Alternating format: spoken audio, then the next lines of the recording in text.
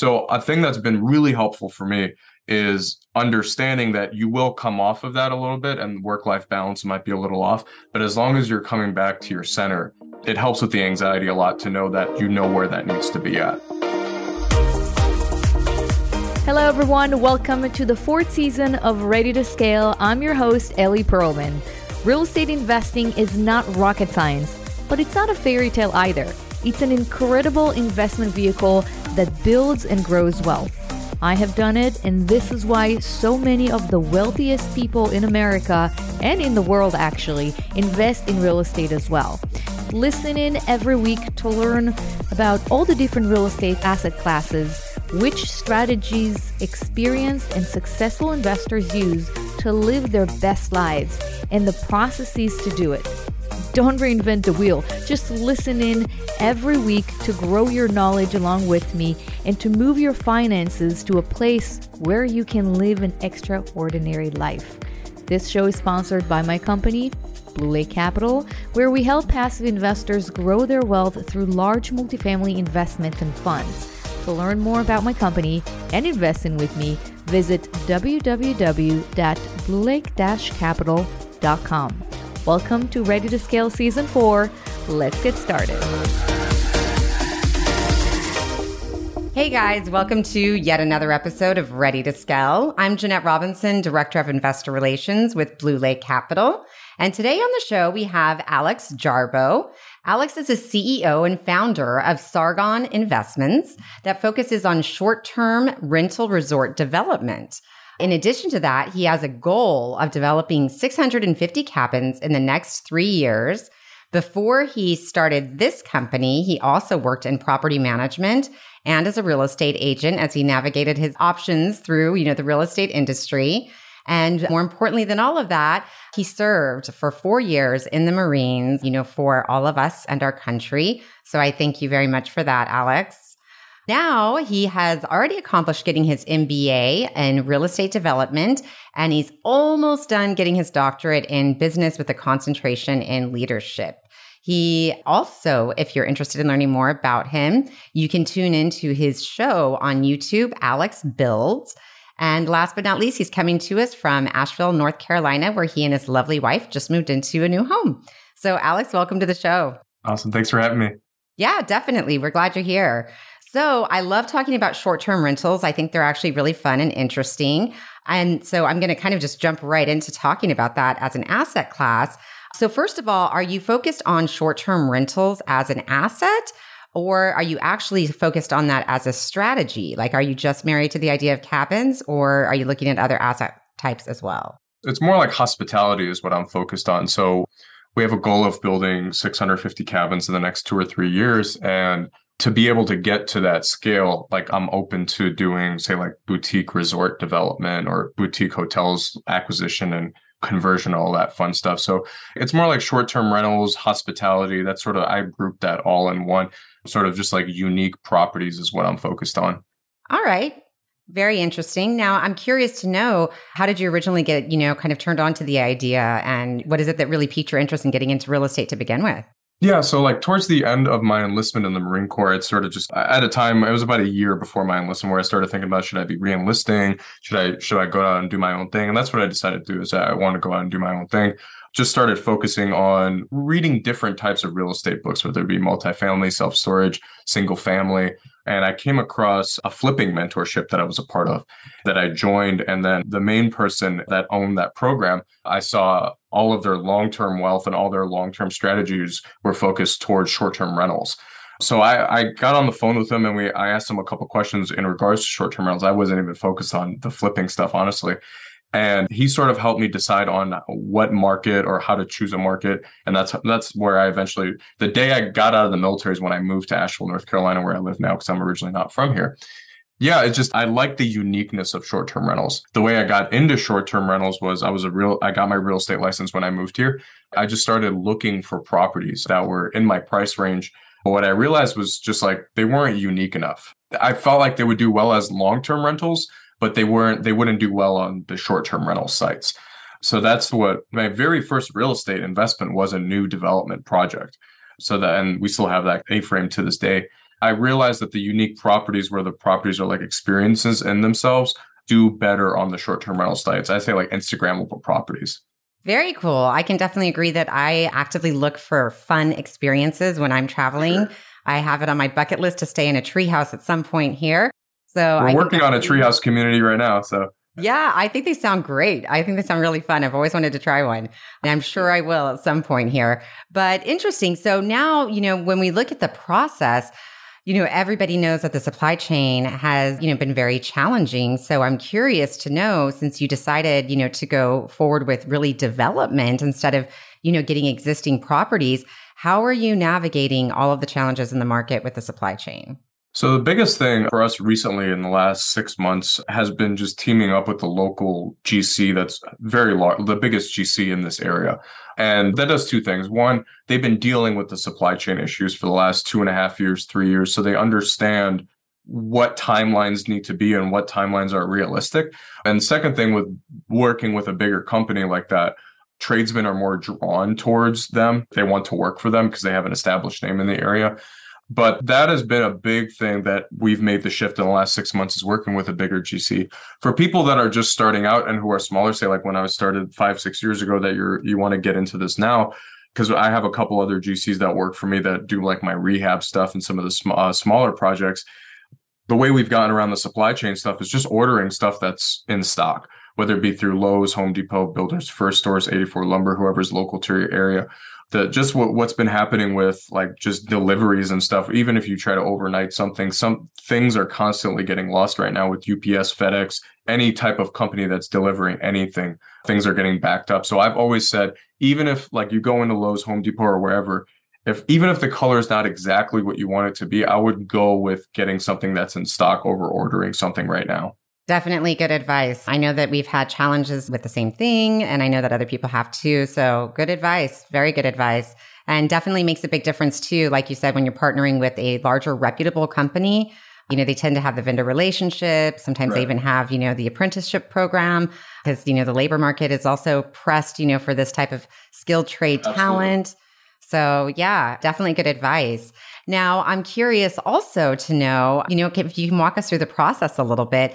How do you, kind of get the creative ideas that you want to utilize? How are you determining where in the market you're going to put these properties? Just kind of walk us through your process. My wife and I have like a Pinterest board, essentially. So like she'll send me properties, or I come across properties on social media, Pinterest, Instagram, Facebook, stuff that catches my eye. Because I feel like if something's going to catch my eye, something's going to catch my wife's eye, it's going to catch other people's eye, especially because like pictures are so important whenever you're listing a property on the short-term rental sites. So something unique. And what I tell my students, I have a coaching program, but what I tell my students is like, you want to think about what's unique to your area. And the way you do that is just, you can hop onto Airbnb and just look up what the top properties are in your market and sort of model them based off of that. Because you're not necessarily even if you copy a floor plan, or even if you copy some sort of design, and if you draw some inspiration for a local property, just because there's one of those properties, there's not really going to be a difference if there's 2 or 3 of those properties in the same market, because there's so much people coming through these sites and stuff. So the first thing is we just look at the uniqueness of the property and if it would fit in our market. The way we choose a market is I try to choose a market that's a little bit less seasonal. And what I've found is like mountain markets tend to be a little bit less seasonal. And if you stack the mountain market strategy with like the uniqueness, like the unique properties, what I've realized in the last 6 years is during the slow season, our slow season is like January to the middle of March, is the property becomes an experience in itself during that time, during the slow season. And during the high season, or when things start to pick up, where the weather gets a little bit better, the city and the market becomes the experience. So it's a nice little balancing act you have there when it comes to choosing markets and then choosing properties. Very smart. I was curious how you managed to keep consistent cash flow, with short-term rentals, because I figured that would be one of the challenges, but you just answered the question. So perfect. So another thing that I have to admit that I'm curious about is there's a lot of competition, a ton of competition out there. And I think it's become even increasingly so in the last few years as more and more people have kind of discovered this as a strategy, for building passive income and building a business. So what do you do to deal with all that competition? Yeah, I would say that 70 to 80% of people who are listing a property are usually only putting it on, say, Airbnb or VRBO, and they're just setting it and forgetting it. And what I've realized over the last 2 years is you need to be looking at, in this industry, they're called the OTAs, the online travel agencies. So Airbnb's an online travel agency, so it's VRBO, Booking.com. You need to be looking at those sites where you can put your property on there as just as the marketing arm of your business. That's not the end all be all where your business stops. You need to be diving a little bit deeper. And so one, putting your property on multiple sites. So Airbnb, VRBO, Booking.com, and there are local ones as well. So that's step one. Step two is to be partnering up and contacting people that are local in your industry that are like that. Wedding planners is huge for us. So like we have a list of 45 wedding planners that we can contact that they send us their overflow instead of like we have a cabin that can sleep 14 people. Instead of them, we have a lot of weddings in this area. So instead of family coming in and then putting like 15 people in 4 or 5 different hotel rooms, they can just put all the family members. I don't know if that's a good thing necessarily now that I'm saying it. Like you can put all the family members, like all 14 of them in that same house. And it's honestly going to be cheaper on them as well. So wedding planners and just teaming up with like your local chamber of commerce, because usually the local chamber of commerce there's an arm, like a tourist arm or something where like there's like a head of tourism in your city. Just getting in contact with those people and just treating your properties as a business, where Airbnb should not be like the tell-all be-all of where your business is, like where your property sits. You need to look at the bigger picture and dive a little bit deeper, putting it on different sites, and then just treating it as a business. Excellent advice. And I've heard that from other guests as well. I think one of the things that definitely is kind of a defining factor for, small success versus larger success are those that really view their investments as a business and operate them as such. So I think it's great advice and definitely agree. And kudos to being creative also with your network and your relationships and understanding the value, particularly in real estate, of, the right network in place, because it can make a huge difference in elevating your business to the next level. So very smart. And especially when it comes to, you just mentioned network, like especially with how connected we are today, real estate world, short-term rental world, whatever, local market, people are so connected today. You'd be talking to someone and you don't realize they know maybe half of like 10% of your network, and it's a brand new person you're talking to. So we're so connected today that like everyone knows everyone, especially in the real estate industry and local markets. Yes, most definitely. Most definitely. I know I've run into that situation many times myself, and it only continues to happen, with more frequency. Right. And, I think that it's great, though, because I think it can help lend to, additional referrals and kind of introductions to building out further relationships. And I think, one of the things that a lot of people don't understand in real estate is, while technically, we're competitors per se, at the end of the day, not so much. Really, there's plenty of business to go around. There's plenty of capital to go around. And, I think having, kind of that more positive, mindset towards networking and working, creatively with other teams and other companies is the smartest way to run. I mean, I think it's great. So I commend you for your mindset too, because I can see that you're a like kind. All right. Well, before we jump into what we call the lightning round questions, which is 5 questions that I ask every guest, just for the entertainment of it. Now, generally, I've always heard very good things about having short-term rentals and that they're great investments. But of course, every once in a while, I have heard an entertaining story or two about, a guest. So I'm just curious if you happen to have one that you'd be willing to share. Absolutely, I do. And it's like, before I say that, it's like, usually the bad guest is the only thing that you hear about. You have 100 people come through your property and you have 1-2 bad experiences. You're going to hear about those too. So I don't want that to scare anyone, but I'll say that anyone who operates any type, self-storage, multifamily, single family, all those managers have those stories. It's like you're meeting someone over lunch and that's what the conversation turns into, and just your horror stories. Because while you're going through them, they suck, but like it just turns into a funny story at the end. And I do have one. So it happened last year. During our high season here is like October, November, where like the leaves change and the mountains turn into all these different colors, yellow, red, orange, really pretty. And usually like our properties can command anywhere between $400 to $600 a night, no matter what the size of them. Like we have a 900 square foot A-frame that can bring those types of rents in during those months. And I already figured that I had an idea or some sort of inkling that this guest was going to be an issue. Just they were complaining about almost the property before they were even coming in. So I knew that I had a feeling that they were going to be an issue, and you just get that feeling just based off the questions you get prior to someone checking in. And so they'd come in, and I think they had checked in. We can tell when guests check in just based off of our electronic locks. So they checked in exactly when check-in time, which was 4 p.m., like 4:05. And they stayed, I think I had seen a complaint from them at like 10 p.m., so 6 hours later. And the complaint was saying that the place is a mess. There's dog hair everywhere. The lady had said that she was pregnant and she was very sensitive to smells like that. So she was saying that there was dog hair everywhere. The place was left a mess. And so I called like my cleaning company, because my cleaning company is phenomenal. They've never, I think they've missed maybe one cleaning, and that was my fault in the last 4 or 5 years that we've worked together. So I called them. So that the guest, before contacting me, I contacted Airbnb and told them everything. Told them that the place was a mess, dog hair everywhere, and then that she needed to be relocated, like she needed to find a new listing and blah, blah, blah. I think she was just doing that to get a refund for the entire stay, because maybe it was just too expensive for her. And so what Airbnb did was they practically took away my superhost status and blacklisted my property for like a week. And that was where I started really thinking about actually getting on different platforms and establishing local relationships and building my own business, just not putting on Airbnb. But my cleaning company went out there that night after the guests left, and they had said that my cleaning lady called me, the manager, and she was like, they brought a dog with them. Like they had a dog with them. And so they were like, they practically lied about everything. Like they checked in at 4, stayed there for 6 hours, cooked a meal, and then left. And created this fake story about dog hair and being sensitive. And like they had a dog with them. I have one camera that faces the parking lot, because you're allowed to do that with Airbnb, just to make sure there's not parties happening. And I checked, and they had a dog with them. So I sent that to Airbnb and everything got resolved. But yeah, that really opened my eyes. Like, okay, people will say anything. Wow. I got my refund back, and then obviously she wasn't allowed to stay at my property either. So they took the money from her. It's like she just blatantly lied.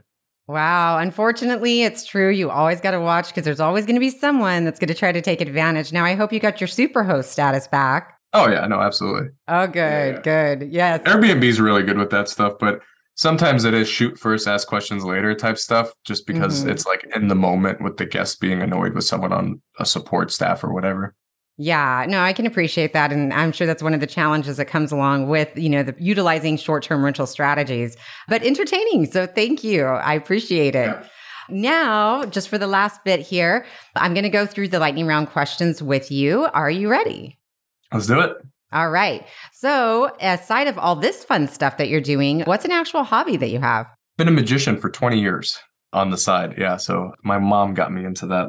My mom's been a teacher her whole life. And I was very awkward in school as a kid, very introverted. So she got me into like magic stuff, like she took me to like free magic classes in Michigan and stuff where we live. And it has stuck with me throughout my whole life. With like, even in the Marine Corps, I would do stuff to like just to pass the time with guys and stuff. So it's turned into a really cool like networking thing. Just like in the middle of a networking event or wherever, I'll just bust out some like street magic stuff. It's not like I'm pulling bunnies out of hats, it's just card tricks and stuff. But yeah, that's something that's actually kept me pretty creative as well. Wow, very cool. Very cool. I'm already seeing like another passive income stream, another business line. You can start training people, deploying them to your short-term rentals for private performances. We thought about it. Like Airbnb does Airbnb experiences. We were thinking about like, you can do like these like calls like this. It's just like magic shows and stuff, but never got around to it. It'd be funny. Yeah, interesting. Very cool. All right. Now, this is going to make your next question harder. What is something that most people don't know about you? Surprisingly, and it's stuck with me to this day, and it's sort of segue from the last one, is I am really introverted. But what I've realized is having uncomfortable conversations has made my life better. So that's something that I've always not forced myself. I realize it's there. It's not like anxiety or anything. It's just like, I'm a very introverted person. I like to lock myself in my office and just work for 10, 12 hours, not talk to anyone, which is not necessarily a good thing. Actually, I'm also similar in that regard. So I can totally appreciate what you're saying. Never ever did I think I'd be, on podcast. Yeah, but it is Absolutely. Good. I mean, there's no growth until you push yourself out of your comfort zone, right? Absolutely. All right. Now, what is a book that you would recommend people need to read? I'm going to say two of them, and it depends where you are in your journey. So the first one, very short, The One Thing by Gary Keller and Jay Papasan. That is the framework to your whole life, whether it be personal or business. Very small book, a lot of pictures if you don't like reading. And the second book, that's more of like a economical book, more like just how the world works. Like the financial word is The Creature from Jekyll Island by Gary G. Edward Griffith. It's a book on the Federal Reserve. It's a thick boy. It's like 700 pages, but it's really cool to learn how money works, like just how the world banks and the Federal Reserve, especially today, like with how crazy inflation has gotten. It's a really fitting book for the time that we're in right now. Very interesting. I was interested until you said it's 700 pages, and then I was like, ooh, well. Just listen to it. That's what I did. Yeah, I'm going to look for a Cliff Note version of that. Yeah. All right. Now, this is a question that we ask all the guests also, because it's kind of tied to the core of, who we are and what we're trying to do here at Blue Lake. So what is your advice for building an extraordinary life? Work-life balance doesn't really exist. It's more like, imagine that you have, and The One Thing talks about this, and I teach on it a lot. Imagine that you know what your definition of a perfect day or a perfect week, perfect month is supposed to look like. Whether you're spending time with your family, whether you're doing the right things that you're supposed to be doing in your work, that's your straight line. But as long as you understand your straight line, you need to also understand that you will be coming on and off that path. As long as you know what your true north needs to be, which is your line, you will be coming on and off that as long as you come back onto it. So a thing that's been really helpful for me is understanding that you will come off of that a little bit and work-life balance might be a little off. But as long as you're coming back to your center, it helps with the anxiety a lot to know that you know where that needs to be at. Excellent advice. Excellent advice. Yeah, it can get you through many seasons. Indeed. Yeah. It's like, don't get stressed if the work-life balance is thrown off a little. Just understand that it does happen as long as you can come back to it eventually. Great advice. Great advice. All right. Now, last but not least, not only am I going to ask how our guests can get in touch with you if they'd like to, but I know that you have a little surprise for them as well. So would you like to tell us more about all that? Yeah, so I have my development group as well, but I recently put a course together for people who are wanting to get into this themselves. I essentially created the course that I wish I had when I started 6 years ago. And that's how I've been sort of just telling people, explaining the courses. It's a real estate short-term rental development course. We just essentially just went through the cliff notes of it. I just taught like the first section of the 12 sections. It's like 120 videos. There's templates, there's workbooks, there's everything that you need. I've probably made $200,000-$300,000 worth of mistakes in the last 6 years. And if I would have had this course, I probably would have avoided most of those mistakes. So the course it's launching September 16th. It's going to be on alexjarbo.com. And then if you guys are listening to this prior to September 16th, there's a wait list on my other website, sargoninvestments.com. that I'm sure it's going to be in the show notes. But yeah, that's essentially what I've been working on the last couple months in the background, is just putting that course together. I have a lot of friends and stuff that have been reaching out to me as well, and just people in the industry that are just like, hey, I would love to do what you're doing. I just don't have time to just dedicate all my time to teaching people. So that's why I created the course as well. Awesome. Very cool. All right. And what if they have a question for you? Can they reach you via kind of your website or an email? I'm a writer for Bigger Pockets. So if they want to reach out to me through my Bigger Pockets profile, I'm on LinkedIn as well. You guys just look up Alex Jarbo. Pretty active on LinkedIn as well. All right. Perfect. Well, Alex, thank you so much for taking time to be on the show. For those of you that tuned in today, thank you so much for being with us. And don't forget to please rate and review the show and let us know what you think, what you want to hear more of. I would definitely appreciate the feedback. And we appreciate you guys taking the time to tune in with us today. So in the words of Ellie, be bold, be strong, and keep moving forward. And we'll see you next week.